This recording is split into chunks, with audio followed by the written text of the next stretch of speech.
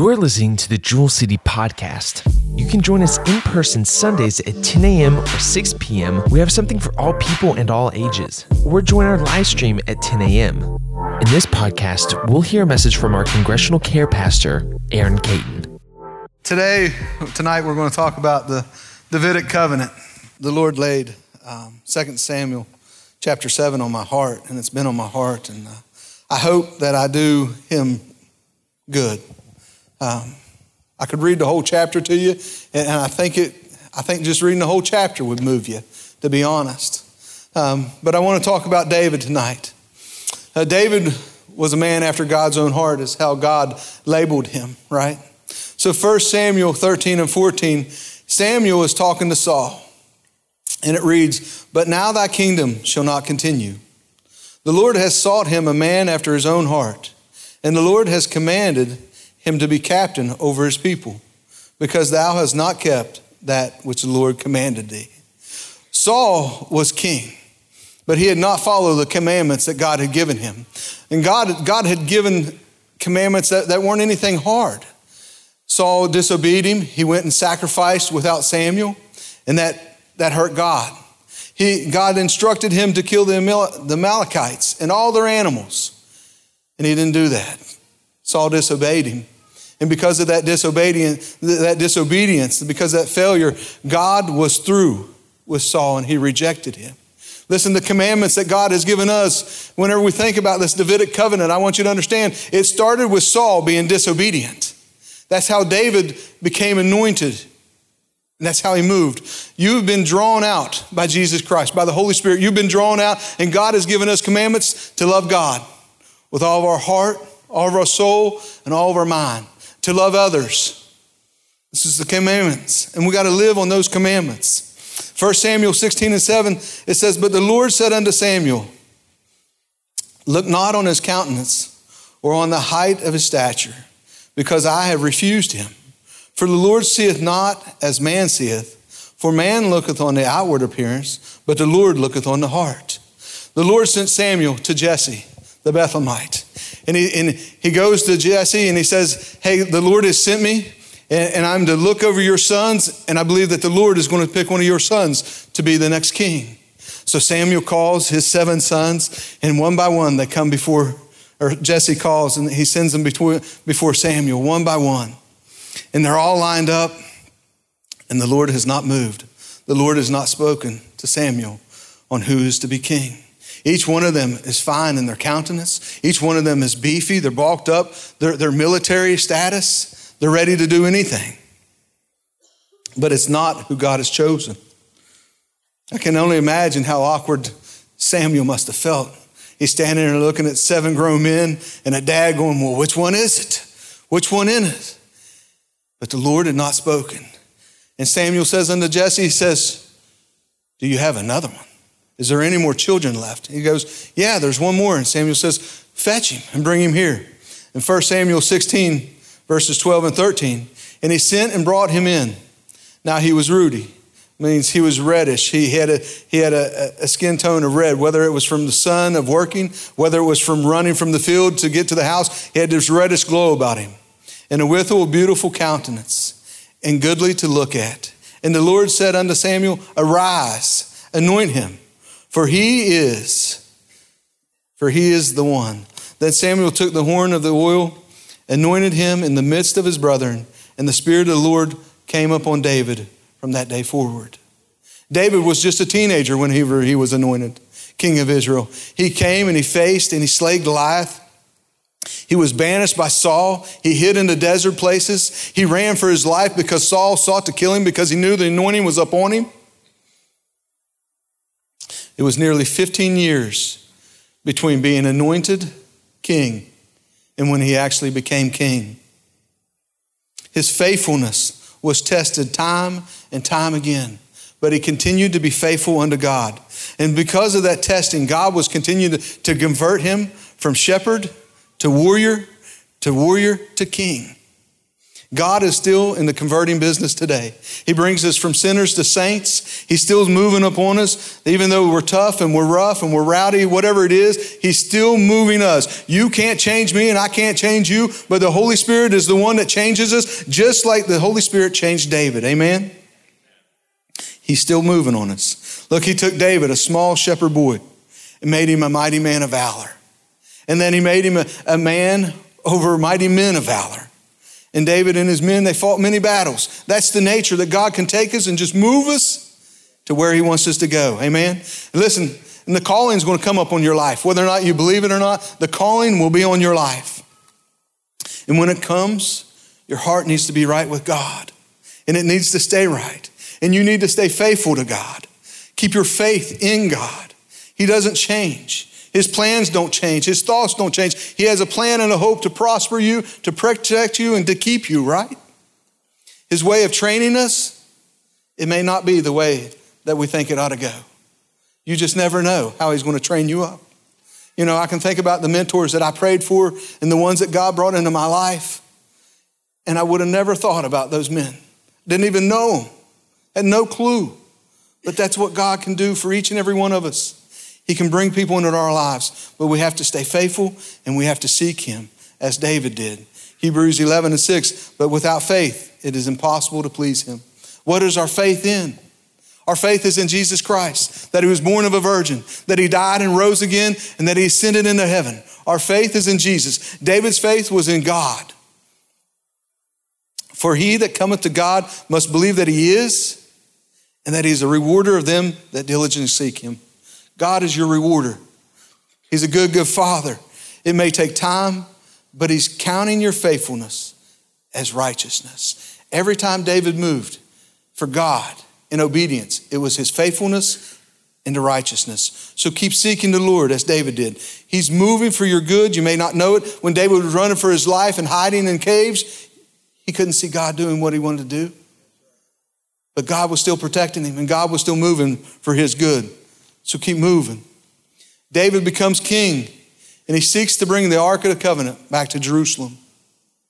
For 20 years, the Ark has rested in Kirjath Jearim at Abinadab's house. Abinadab was a Levite. The Philistines had captured it, and after all the things that the Lord had done to him, they finally sent it back on a cart. They said, we can't deal with this in our nation anymore, so they sent it back. And it rests at Abinadab's house. 2 Samuel chapter 6, verse 3, and they set the ark of God upon a new cart and brought it out of the house of Abinadab that was in Giab. And Uzzah and Ahio, the sons of Abinadab, drove the new cart. So the ark is setting up on a cart. Just as it was brought to them, King David says, well, if it was brought that way, let's build a new one. Let's put the ark on it and let's bring it back. So they're moving it. And David and the house of Israel, they're happy, they're singing, they're dancing, they're praising God, they're playing music, thinking that it's all pleasing God because it's coming back to Jerusalem. But verse 6 we see, and when they came to Nachon's threshing floor, Uzzah put forth his hand to the ark of God and took hold of it, for the oxen shook it. The oxen shook the cart. He put his hand up there. In verse 7, and the anger of the Lord was kindled against Uzzah, and God smote him there for his error. And there he died for the ark of God. There he died by the ark of God.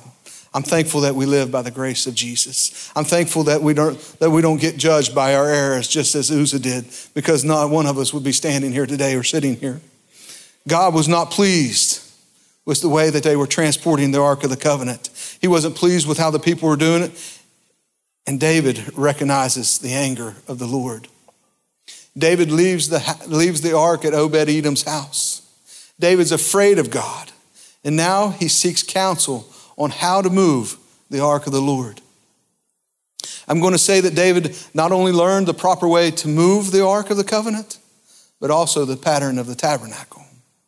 We start with the bronze altar.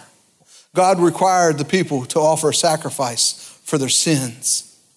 God allowed the blood of an animal to atone, to take away the sins of the people, making it possible for the worshipers to enter into God's presence. David learned that sacrifice was the way to enter into our house. David was learning that sacrifice was the only way that the worshipers would be accepted, and God would allow them. When we sacrifice, when we come through the house of the doors here, man, we should have our sacrifice ready. We should, and I'm not beating anybody up, and don't take it the wrong way, but our tithe and our offering, man, it's right there at the door. You walk in with a thankful heart. Thank you, Lord, for what you've done for me. Man, and you're just ready. That's your sacrifice. That's your heart just being ready and prepared for God. You're just saying, Lord, here I am. I'm going to give you my sacrifice today. Now my praise is coming. You made your sacrifice. This is what David's learning right here by the bronze altar. He's saying, I can open up my sacrifice. And then it opens up the presence of worship. Amen. It goes from there, the bronze laver. And after the bronze altar, the rest of these steps were performed by the priest on behalf of the people. But David took it to heart because it was where the priest washed thoroughly to purify themselves. It's a reminder that God doesn't look at the stature.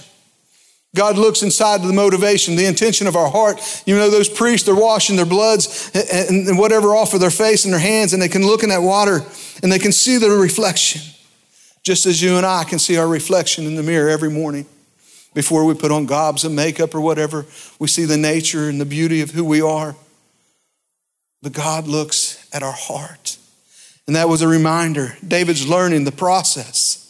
The holy place and everything inside of it was a place where the priest would enter to serve the Lord. Next was the veil. It was the divider in the holy place, in the most holy place. It divided the holies of holies. It was the barrier between God and men. Remember when Jesus died on the cross? The veil was torn, so you're able to enter into the holies of holies. Only the high priest could enter the most holy place. The high priest would enter the most holy place once a year, the Day of Atonement. The focus was on the Ark of the Covenant at that time, because that is where God sit and rested. The high priest would enter and he would sprinkle blood upon the mercy seat for his sins and for the sins of the people. The Ark of the Covenant, the Ark of God, it's the main focus of the entire tabernacle. It's where God would speak and meet. God was resting between the wings of the cherubims, where the blood would be sprinkled upon the mercy seat. It's where wrath against the people became grace and mercy because of the blood of the Lamb. David learned that not only the Levites were the ones to move the tabernacle and to move the ark, but he also learned with their services. He learned their clothing. He learned everything that he could about moving the Ark of the Covenant. And now he's ready to bring the ark back to Jerusalem.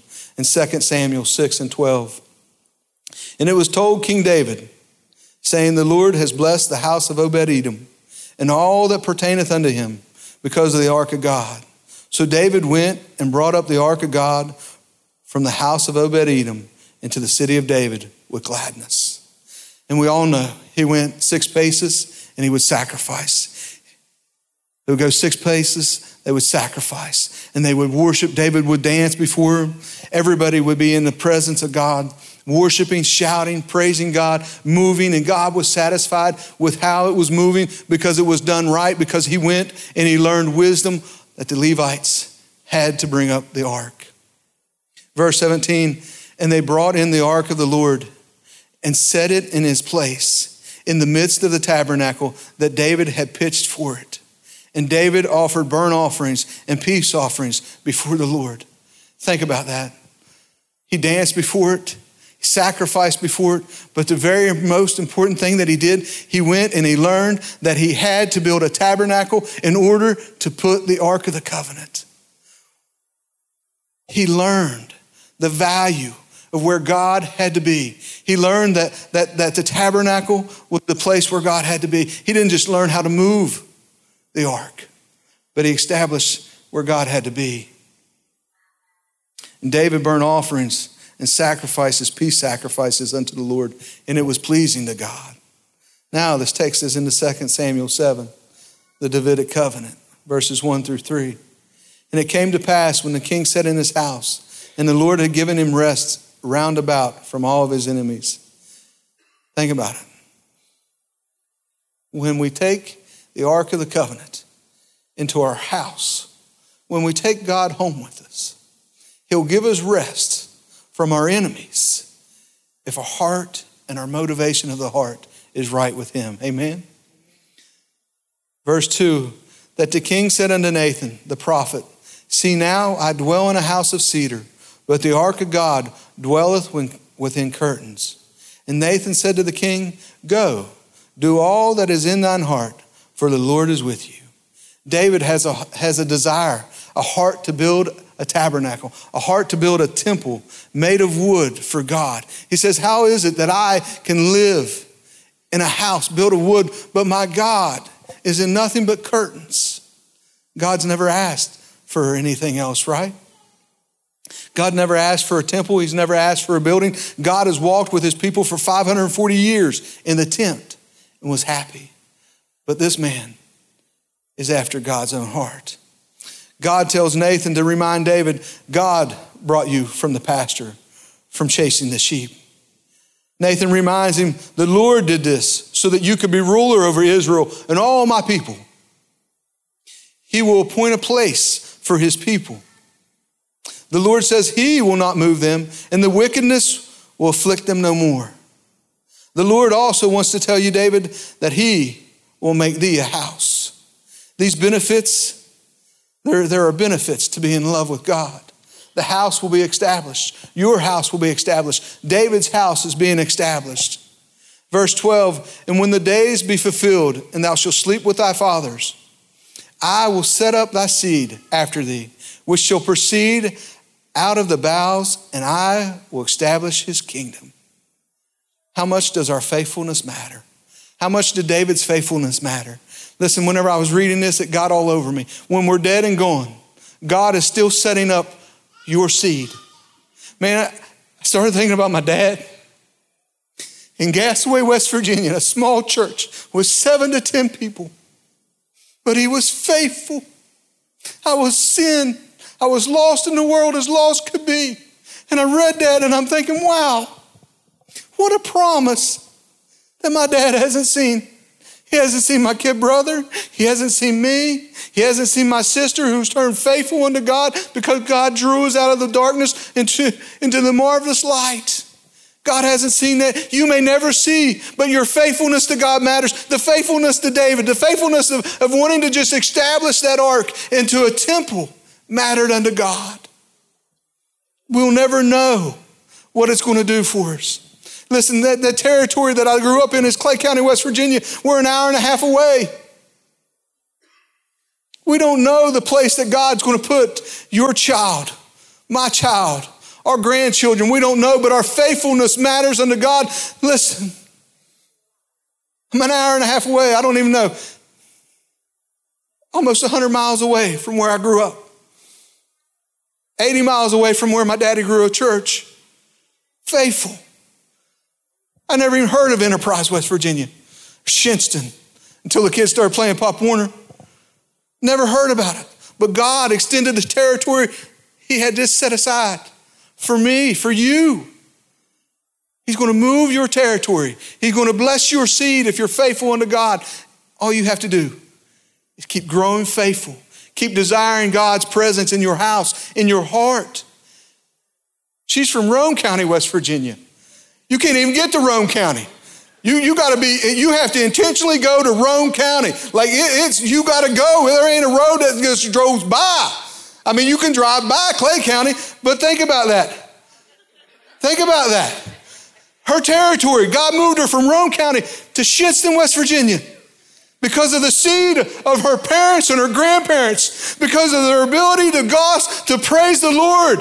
Think about it. There's 2 testimonies right here from different territories. We're not hometown people. It's where God planted us because of the faithfulness of our parents and our grandparents. Your faithfulness, you never know where your child's going to go.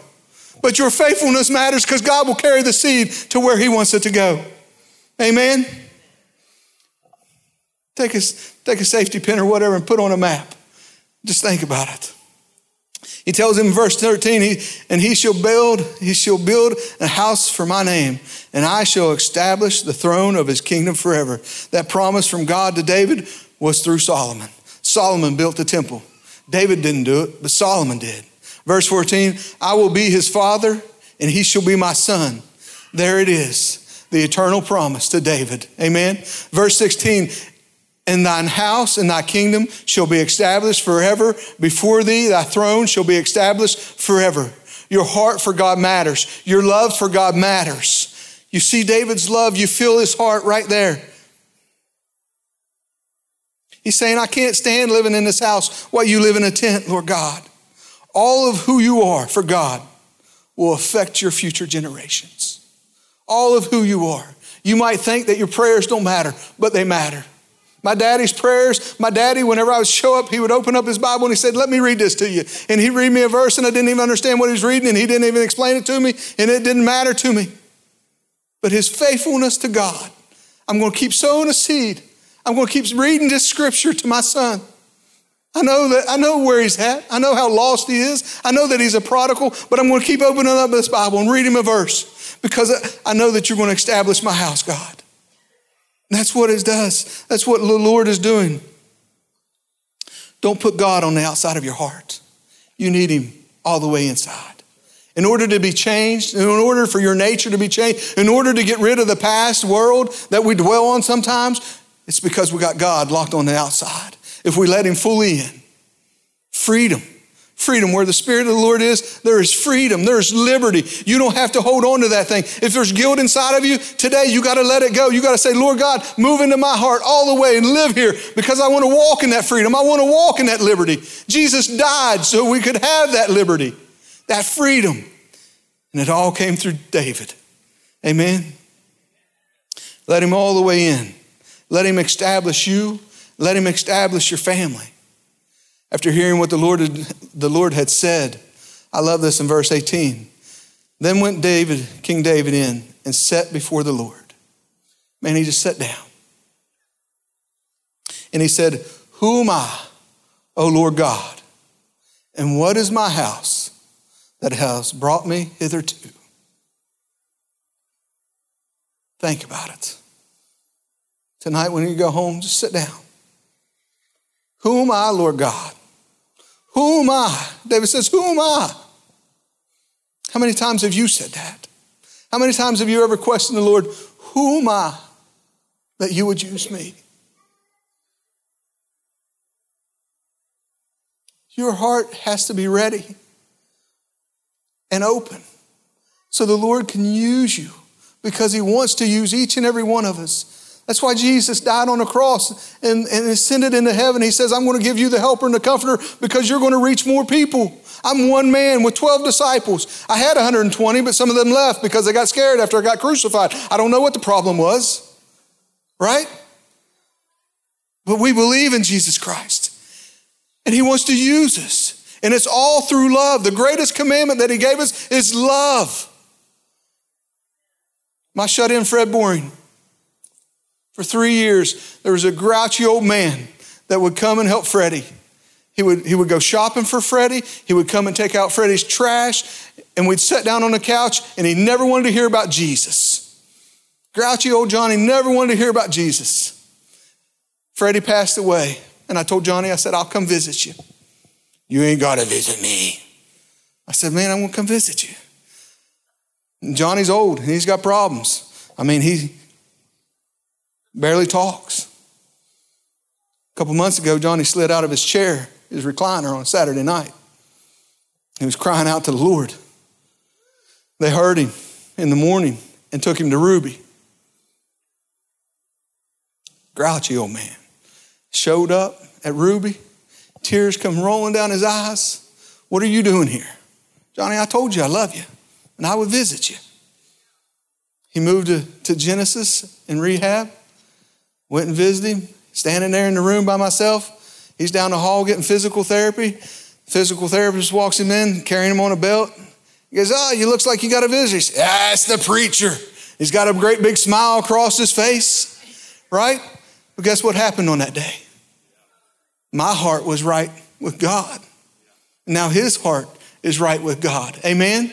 We have to have a heart that's chasing after God in order for God to use us. If our heart's not chasing after God, we're just going to be pew sitters, and that's not what God's called us to be. He says, seek me. I reward those who diligently seek me. How does he reward you? He helps you talk to somebody about Jesus, and then they say, I want to say that prayer. It's God. God, who am I that you would allow me to see your glory, Lord God? What do you mean? I saw somebody say the sinner's prayer. Who am I that you would allow me to see the glory? It's not just about all the blessings that he pours out. The love that he talked about this morning, the unselfishness of putting others before us, that's the love of Christ. That's just pouring out. Listen, the humility is an overwhelming experience at times. This promise is forever. To David, a kingdom forever. It humbled him, and he sat down, and he thanked the Lord. Verse 22, he says, wherefore thou art great, O Lord God. Man, sometimes before we start saying, Almighty God, or however we pray, Father, maybe we should open up our mouths and just say, thou art great, O Lord God. For there is none like thee, neither is there any God beside thee, according to all that we have heard with our ears. Man, your faith comes from hearing, and hearing the word of God. In order to keep your house right, we got to open the word. And we got to allow it to come in. David said, according to all that we've heard with our ears. Man, according to what he's heard, he is believing that God is going to establish his kingdom forever. I'm believing through what I'm reading today, because of what he dropped in my spirit about my dad. Our generations are going to live forever. Dino, even though he's struggling, we'll keep loving on him and we'll keep sowing the seed. God's got the promise, not us, right? David believes everything that he's hearing. In closing tonight, David continues to be thankful in his praise and his prayer. Verse 28 and 29, and now, O Lord God, thou art that God, and thy words be true, and thou hast promised this goodness unto thy servant. Therefore now let it please thee to bless the house of thy servant, that it may continue forever before thee. For thou, O Lord God, hast spoken it, and with thy blessings let the house of thy servant be blessed forever. What a covenant, a forever covenant. Think about this. O Son of David, have mercy on me. Luke 18 and 38. The blind man is there. O Son of David, have mercy on me. And it all started with the Davidic covenant. God held his promise. The Davidic covenant still lives today. O Son of David, have mercy on me. We were blind, but now we see. Amen. God stepped in, his Son stepped in, healed us and made us whole. A seed through David. Christ became our high priest. A tabernacle not made by hands. He became the sacrifice that obtained eternal redemption for you and for me. Christ Jesus, he conquered hell, death, and the grave. And we always think about that. But while he was doing that, once he did it, he ascended into heaven. And he took some of that blood that was out without spot or blemish, and he sprinkled up on the mercy seat and said, Father, these are your children. And he called us in one by one, Spirit touching our heart. Amen. All we have to do is keep praising. The covenant still remains. Romans 10 and 9. That if thou shalt confess with thy mouth the Lord Jesus, and shalt believe in thine heart that God has raised him from the dead, thou shalt be saved. God loves you. Love God with all your heart. Honor his commandments. And watch him open up the windows of heaven and pour out a blessing that you can't contain and that you can't control. Lavish your love on him. Lavish your love on him. This morning we were lavishing our love all over him. In worship, man, we were just pouring out. And you could just feel it. Before you got here, worship, pre-worship, whatever you want to call it, rehearsal, man, they were pouring their heart out. And you could feel and you could smell the sweet presence of God. It's not just here. You can have it at your house. But it comes with a song, comes with a sacrifice, because you got to be the one that turns on the music. And then you got to be the one that opens your mouth. And then you got to be the one that gets goofy and gets a little radical and lifts a hand and starts dancing or whatever else. Tonight in worship, I thought Cindy should have grabbed my coattail because I opened up my eyes and I was almost shoulder to shoulder with Pastor because I was lost in loving on the Lord. Amen. He loves you. He loves you. Pour it out on him. Chase after him, just as David chased after him. Chase after him because he loves you. He gave it all. Amen. Amen. I hope that helped you. It helped me. That's all I got for you. Tonight, if you'll bow your head and close your eyes. I don't know where you're at. I don't know where you're at in your relationship with God. But what I can tell you is that God loves you. What I can tell you is that he wants to establish your kingdom. And if your heart ain't right with God tonight, and listen, brothers and sisters, I'm talking to you Christians, if your heart is not right with God tonight, this altar's open. And I just encourage you to come. If there's one here tonight that's never asked Jesus into your heart, I'd ask you to raise a hand and say, Pastor, I want to believe in Jesus Christ. Today, I want to accept him as my Lord and Savior. Is there one? Is there one? As Pastor Carey begins to sing, I would just ask you to stand and pour out your love upon him. Pour out your love upon God. Remember what he's done for you. Remember where he's brought you from. Be thankful. Just open up your mouth and tell him how thankful you are for what he's done for you. Thank you for listening to the Jewel City Podcast. You can join us in person Sundays at 10 a.m. or 6 p.m. We have something for all people and all ages. Or join our live stream at 10 a.m.